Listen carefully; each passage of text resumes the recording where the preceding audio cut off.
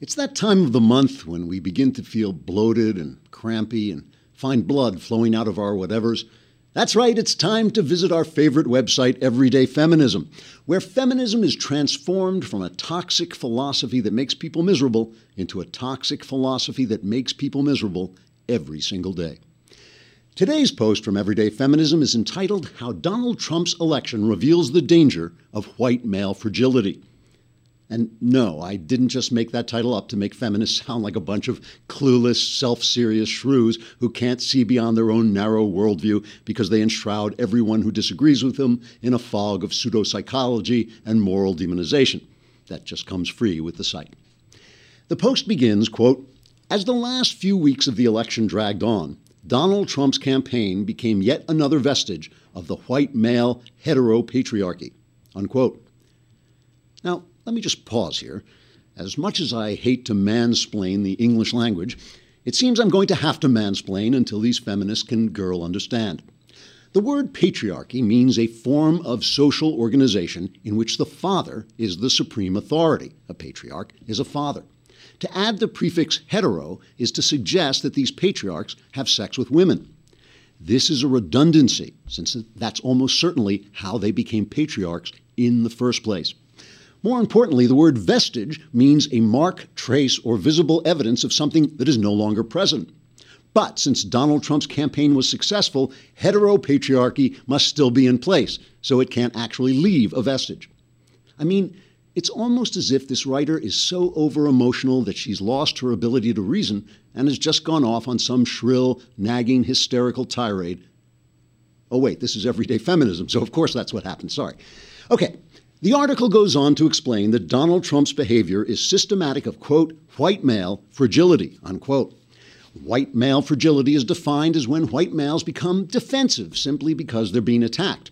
For instance, let's say some screaming Mimi of a berserker harridan gets in a man's face and starts shrieking in an intolerable voice that sounds like a cross between a hawk and a monster truck burning rubber, that everything's unfair and white men are oppressing her, even though white men invented everything that makes her life possible, from computers to birth control to air conditioning to razors and deodorant, which on a side note were really good inventions, just saying. And anyway, now this witch wants to put an end to whatever the hell she's complaining about and blah, blah, blah. And finally, the white male has just had it with her and says, would you please shut your ever-loving pie hole and stop complaining for 1 minute and do something useful for someone else once in your life, like maybe make dinner, so at least I can start to remember why I let you into my house in the first place.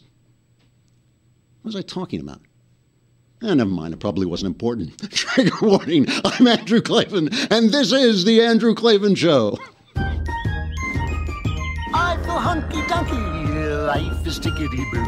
Birds are winging, also singing hunky-dunky-doo. Ship-shape, tipsy-topsy, the world is zippity-zing. It's a wonderful day, hurrah, hooray! It makes me want to sing. Oh, hurrah, hooray! Oh, hooray, hurrah! We love you, Everyday Feminism. Once a month, they give me the day off, you know. I just have to read the post from Everyday Feminism. Oh, gosh.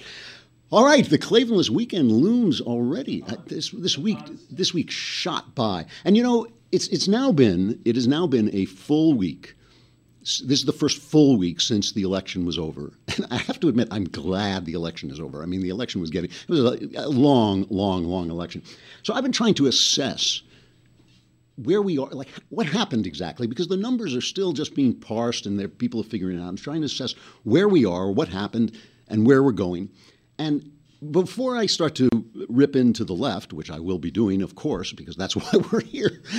But before I do, let me just rip into the right for a minute. You know, I was thinking, what is it about, since I'm on the right, I was thinking, what is it about the right that makes it hard to see the truth? You know, just like the left has a hard time seeing the truth, because if they saw the truth, they would shatter because they would find out what they are and then they couldn't bear it.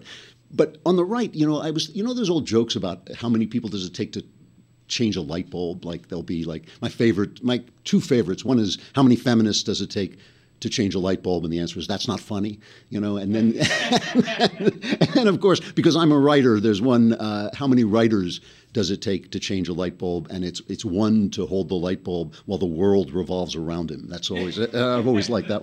But I was thinking that conservatives, if the light goes out, say the light bulb goes out in the ceiling, it's like conservatives are like, oh no, now we're going to have to live in darkness forever. And you go like, well, I'll change the light bulb. No, you won't be able to change the light bulb. But last time it went out, I changed. Yes, but now there are more Mexicans in the country and they won't let you change the light. You go like, well, wait, Mexicans need light too. Maybe, no, it's to the Democrats. So I have to admit that, the conservatives are natural pessimists. That's what makes us conservatives in a sense, because we can always say, oh, if you change this, everything's going to fall apart. And I actually don't believe that. But I do fall prey to this occasionally, and I fell prey to this early on in this election when Donald Trump was nominated.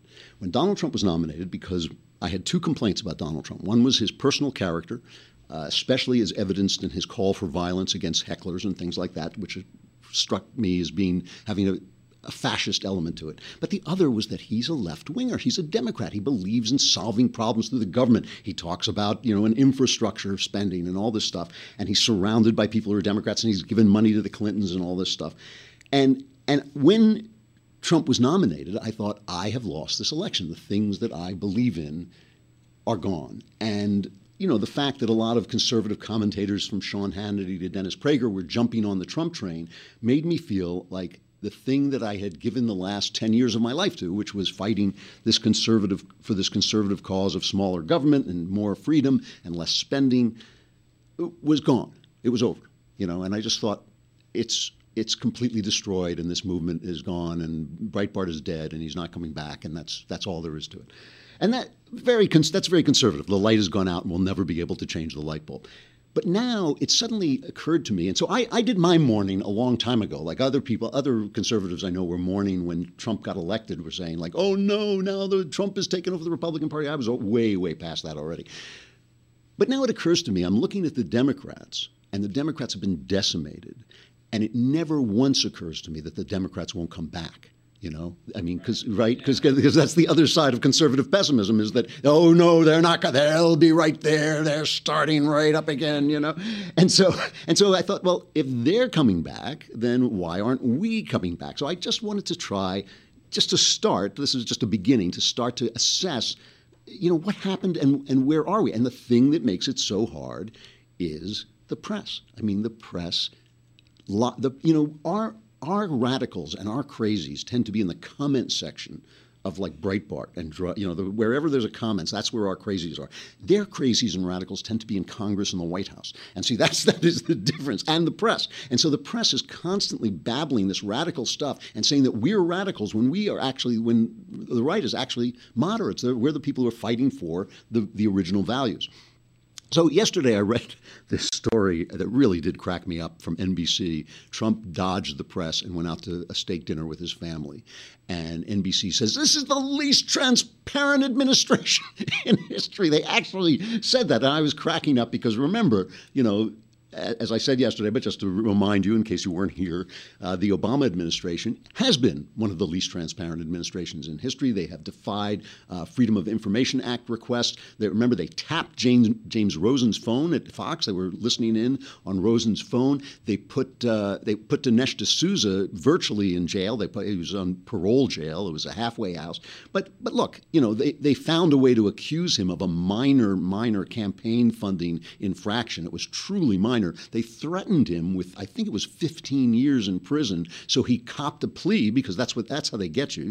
This is how they always get people to cop pleas. So he copped a plea, and they punished him in ways that they never punish people, simply because Dinesh had made this film attacking Obama. It was revenge, and probably worst of all was jailing that crazy guy Nakula. Was that his name? The guy who made the Muslim thing, and in order to hide the fact that Benghazi was a terrorist attack, that the attack on the on the compound in Benghazi was a terrorist attack, and that Obama's claims that he had decimated al-Qaeda and that the terrorism was over and he was winning the war, to hide the fact that those were all lies and it was all untrue, this guy had to go to prison. They sent him to prison. Remember, they pressured the police until they came and arrested him, carried him out. It was really awful. So this is the fact that Trump went to dinner and ducked the press is just not a story. So the New York Times today doubles down. The New York Times, remember, used to be a newspaper. It doubles down, say, on Dinnergate. Dinnergate goes on, front page, right? To understand how this is like their front page story. To understand how President-elect Donald Trump's spontaneous meal this week at the 21 Club, the Manhattan Night Spot, could turn into a flashpoint on the future of American journalism. It's best, I swear I'm not making this up, it's best to start with what the news media already knows about its future charge. Since Election Day, Mr. Trump has refused to let reporters accompany him to the White House, accuse the media of inciting protests. Oh, why would he ever say that? I can't imagine. And tweeted accusations that the New York Times fabricated stories about his transition, interrupting us while we were fabricating stories about his transition. Okay, I did make that part up. As a candidate, he vilified journalists by name and blacklisted news outlets that displeased him. One of the reasons he was elected, because we hate you so much, you know. It's just like we love to see him do that. So when Mr. Trump ducked out to dinner Tuesday night without informing the journalists assigned to cover him, it struck White House reporters as a small but significant omen that cordial relationships between the president and his press corps, a hallmark of the West Wing, were under threat. This is dinner, right? This is Trump goes to dinner. So the Media Research Center, God bless them, right, went back and found that in 2008, after Obama was elected, he went on vacation to Hawaii, he ducked the press and took his kids out to a water park. New York Times. Here's the New York Times from Obama ducking the press and taking his kids to a water park. In the news-free zone that is Barack Obama's pre-inauguration Hawaiian vacation, this passes for a bulletin. The president-elect ditched his press pool of media minders to take his daughters to a water park on Friday. In making his dash, with his Secret Service security detail to be sure, Mr. Obama drew attention both to the seemingly odd but important rituals of the presidential and pre-presidential bubble and to just how much this very private public man chafes under its constraints. He did it again in 2010, by the way. He ducked the press. So now he's president, right? He ducks the press and he took his kids he went to his kids' soccer game. I'm sure you all remember that because of the headlines and the multiple story. Yeah, I don't remember it even. So the point of the press is to support the Dems and to stir up hysteria. And remember, they did this with George W. Bush, and they couldn't touch Bush because Bush was too clean until the Hurricane Katrina in New Orleans. And then it was like hate speech. Reading the New York Times on Hurricane Katrina, New Orleans, a city that had been governed by Democrats for 100 years, and for 100 years, Democrats had funneled federal funds that were supposed to bolster the levees and had funneled them into their own pockets so that when the hurricane hit, the levees broke because of Democrats. And this was all George W. Bush's fault because George W. Bush sat in the Oval Office going like this until it developed into a hurricane and blew New Orleans away. That's how the weather works.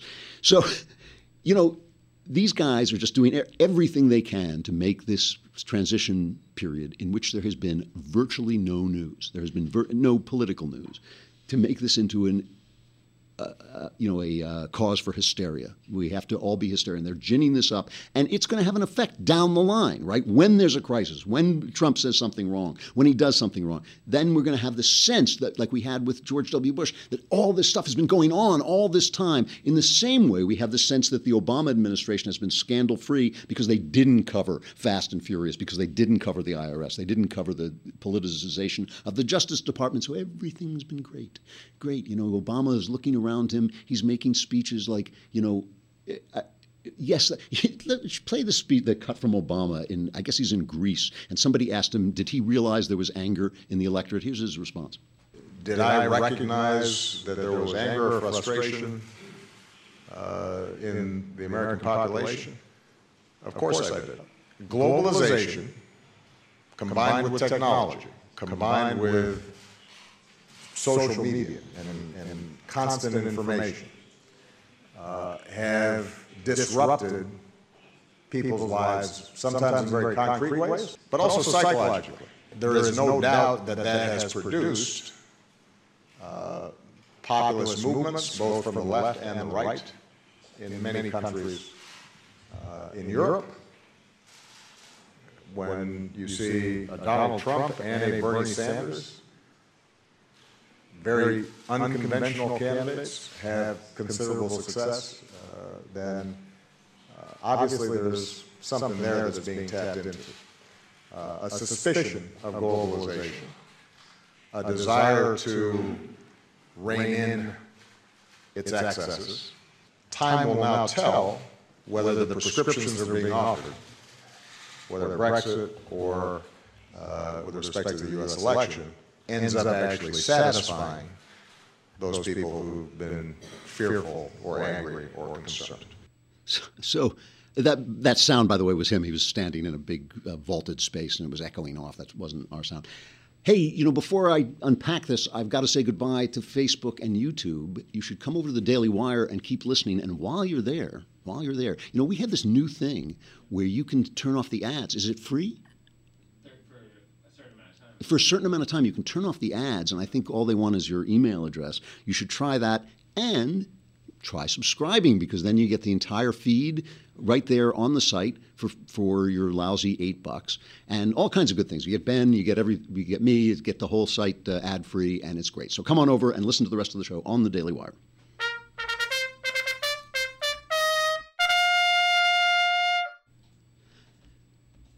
So the only reason I played that Obama cut is just to remind us of the way this guy talks about the anger and division in the country as if he had nothing to do with it. It's like he's just landed on this planet. He just landed, and it was like, why is everybody yelling at? Why is everybody so angry? Why is everybody so angry? And when I said this a couple of days ago, and people left comments. No, he's bringing us all together.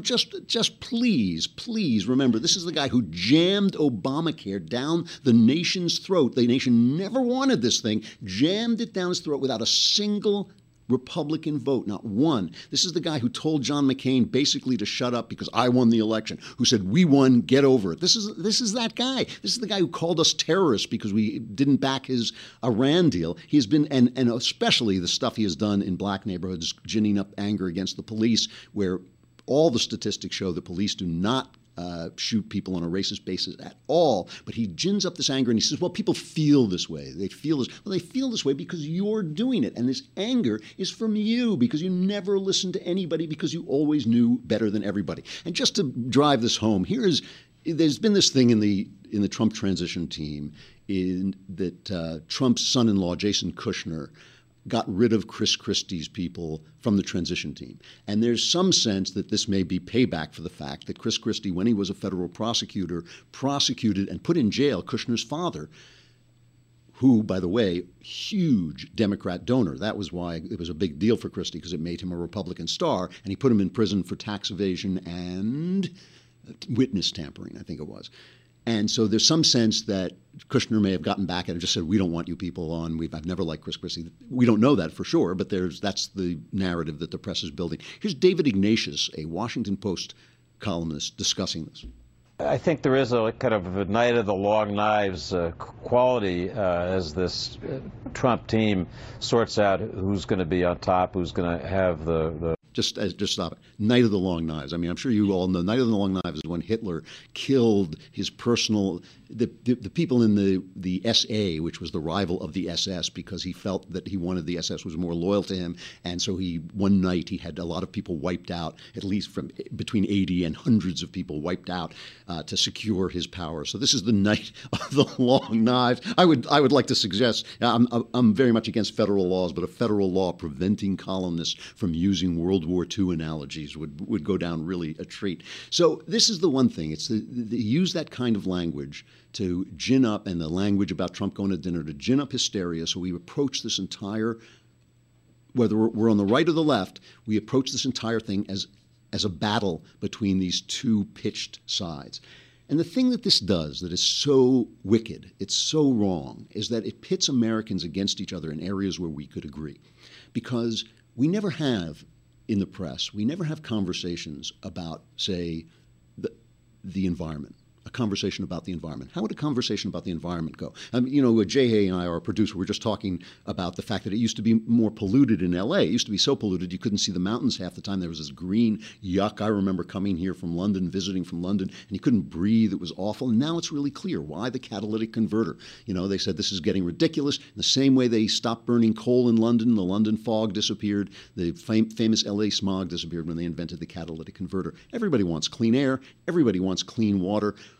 What the left always does is the far left always does is it takes these kernels of decency, kernels of real things that we are all interested in, and the environment is a good example, and gins them up to hysteria because a crisis can't go to waste, and in a crisis people will let the government have more power, and so it's global warming, we're all going to die. You know, we go from how can we clean up L.A. to it's global warming, we're all going to die unless the government gets to tax every oil thing and stop every pipeline and not use cars and not, you know, and everything is wrong. We're going to protest every single thing. So we're dealing with hysteria on the left, and that makes news because partly because it's entertaining, but partly because the press is on the left and doesn't understand that people on the right are very much conservation-minded, because a lot of people on the right run businesses that depend on conservation, and nobody wants to sell cars to people that people don't want. If people feel that they're polluting their own nest, you know, they're not going to want. So we have, you know, political correctness, the same thing. Everybody wants to be polite. Every decent person wants to be tolerant. We all want to include everybody in the great American journey. That doesn't mean that you get to pick on white people. Sorry, wrong. It doesn't happen. It doesn't mean you get to pick on men. If women feel put upon, guess what? A lot of men feel put upon by women. You know, I mean, I've been hearing this from women, from decent, nice women who are saying, oh, Donald, how could you go for Donald Trump, a man who every woman knows what it's like to do? Well, guess what? Every man knows what it's like to be taken for a ride by a woman who just wants your money. You know, we know about that stuff. Life between men and women can be difficult when you're dealing with people who aren't very nice. Tough.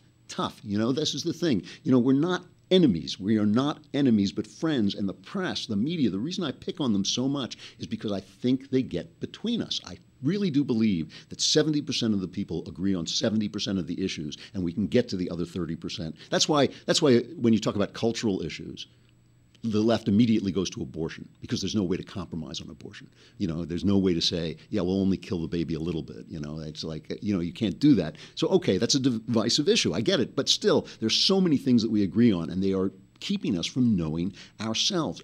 And even worse, now that they feel put upon, now that they feel it could, because remember, this election was not just Donald Trump. Donald Trump is the least of it because he is kind of a Democrat. He is going to do a lot of left-wing things, and I'll get to that in a minute.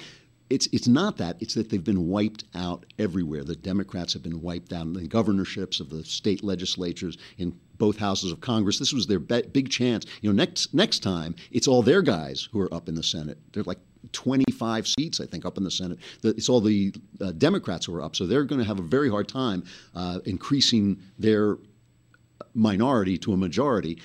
You know, this was their big chance to get ahead, and they blew it. And so they're really on.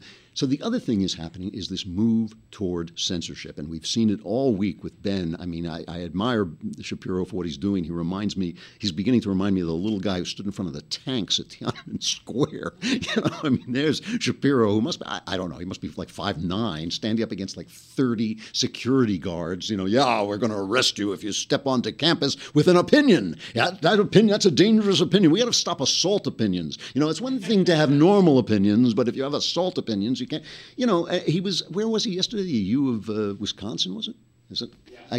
You know, they're screaming at him, they're yelling at him and all this stuff. I mean, it's just absurd. Only why? Because he is putting forward a point of view that they don't want people to hear because it's appealing and it makes sense and it works. That's why.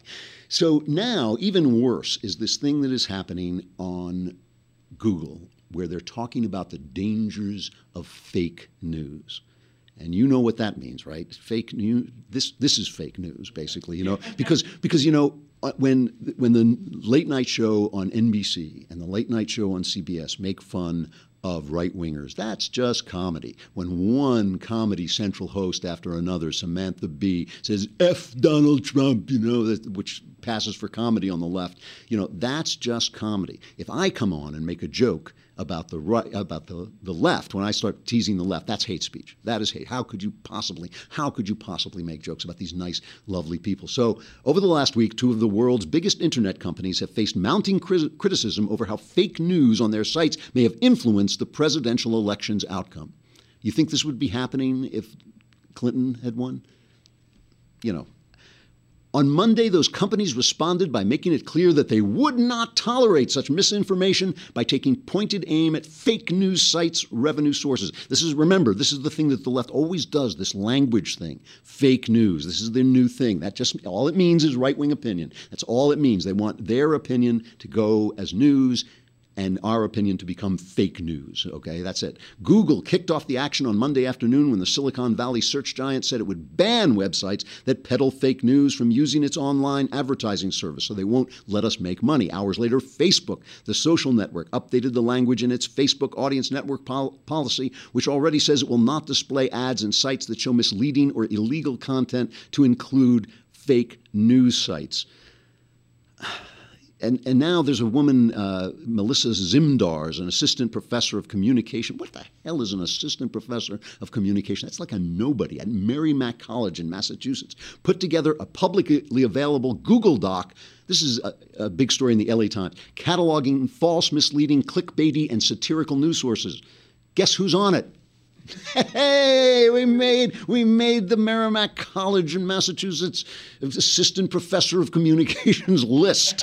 And when you've made the assistant professor of communications list at Merrimack College in Massachusetts, you have landed. Here is an interesting story that was on NPR of all places about how Facebook determines what is wrong. Because remember, one of the political actions to shut us up is to complain about us. Oh, there's been hate speech on Facebook. You got to turn it down. So listen to just a minute of this report from NPR. It's a really good report about how this happens.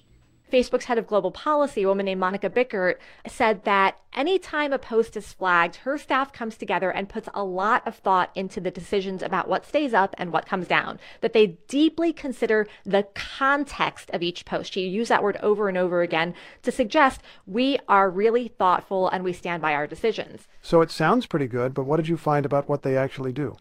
The truth is, Facebook actually has an entire army of subcontractors out in Warsaw and in Manila, the Philippines. And because of privacy laws as well as technical glitches, these subcontractors can't even see the entire post that they're looking at. And they're pressured to work at an extremely fast rate, about one post every 10 seconds. So the people who are supposed to be figuring this out and monitoring hate speech and other kinds of offensive speech have to decide in 10 seconds based on hardly any information. They have to decide quickly, and they are in a work environment that encourages them to go at lightning speed. And who knows how good their English is, too. Seriously. I mean, you've talked to these people in foreign countries when you have to call up to fix your computer and stuff like that, and it's very hard to communicate.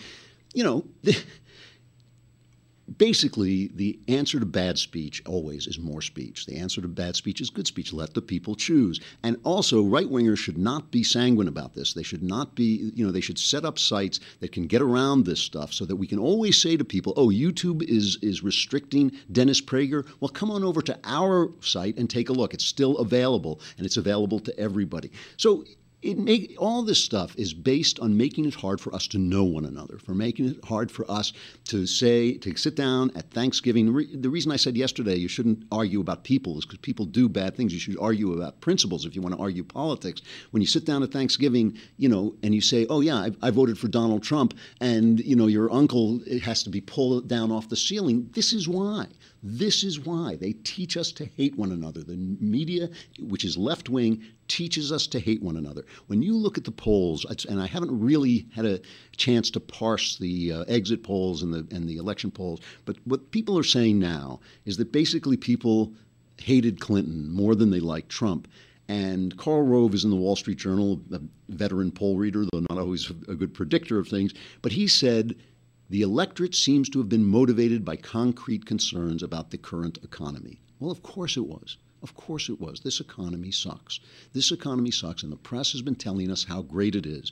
The press has been basically, a crass phrase comes to mind, but they've been telling us it's raining when something else is going on. They've been telling us things are great when everybody knows. Everybody sits at their kitchen table and knows that Obama has failed on the economy because Obama doesn't know anything about the economy. He never has, and he never listens to people. So it's the economy. So that means that going forward, and this is really important because this drives conservatives crazy too, Going forward, the guy who makes the economy works is going to win, okay?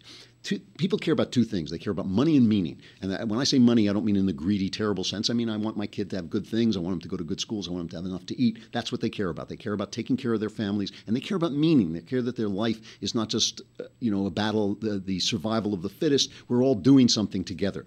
When the economy works, that's the time when the guy in charge can sell meaning. And when you have a guy like Donald Trump, who's not an ideological guy really at all, it's going to be hard to do that. And so that is the conservative role. The conservative role is going to be pushing conservative policies and showing people that these are the things that work, because unfortunately or fortunately, whether conservative policies are right or wrong, whether conservative principles are right or wrong, the policies have to work. This is one of the reasons I'm a Paul Ryan fan. Everybody hates Paul Ryan because he doesn't show up at certain ideological moments, because he wasn't tough enough on Obama. He didn't, and it's really kind of unfair. He kind of came in after Boehner had been such a doofus about it. But Ryan comes in. The reason I like him is that he has conservative policies to sell his principles with, and that is what is going to have to happen. And hopefully Trump and Priebus are going to listen to Ryan a little bit, because he has some really good plans to fix the economy. The voices we should not be listening to are voices like this. Keith Olbermann has been brought back to life by a weird process at GQ, where they flooded he was already brain dead, but they flooded his brain with electricity and brought him back to life, and he's still brain dead, but now he's animated. Here's what he's talking about. Give him a chance? What? In the hope that he will someday grow up enough to be able to see over the top of the Oval Office desk? We do not have time for the White House edition of Celebrity Apprentice starring President-elect Pussy Grabber. Give him a chance, because we're all supposed to pretend that this is a normal man and that was a normal election. Because we're all supposed to forget that the Russians interfered with the election and the involvement of the FBI at minimum affected the outcome. Because we're all going to follow the Washington Post and call them populists instead of white supremacists, even though they are white supremacists. Give him a chance. All we are saying is give fascism a chance. Who knows? It might not be as bad as we think. It might not be a bottomless pit. This is not my president, and judging by the margin by which Hillary Clinton won the popular vote, at this rate it'll be larger than Kennedy over Nixon in 1960. This is not America's president either. So fortunately, when the electricity blew out, he just keeled over, because obviously he's not really with us. This is a good reason why you should vote, by the way, even when you live in a state like California, so that guys can't talk about the popular vote, because it is something we should win. So instead of listening to voices like that, we always like to end with a little music. We like to end the week with a little music. Here's my final message to our friends in the left-wing press, beginning with Keith Olbermann. This comes from the 1967 musical film How to Succeed in Business Without Really Trying, starring Robert Morse. There is a brotherhood of man, a benevolent brotherhood of man, a noble tie that binds all human hearts and minds into one brotherhood of man. Your lifelong membership is free. Keep a-giving each brother all you can.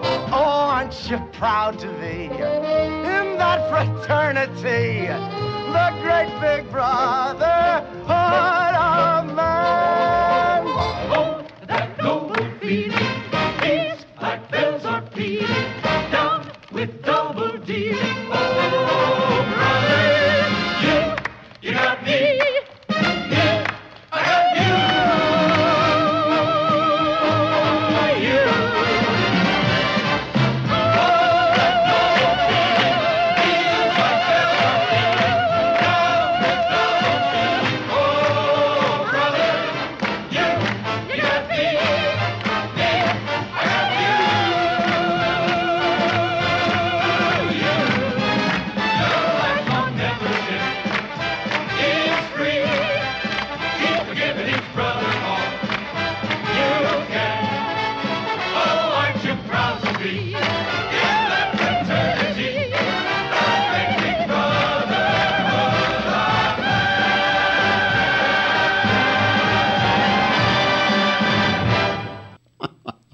I'm Andrew Klavan. This is the Andrew Klavan Show. Have the best Klavanless weekend it is humanly possible to have, and we will see you on Monday.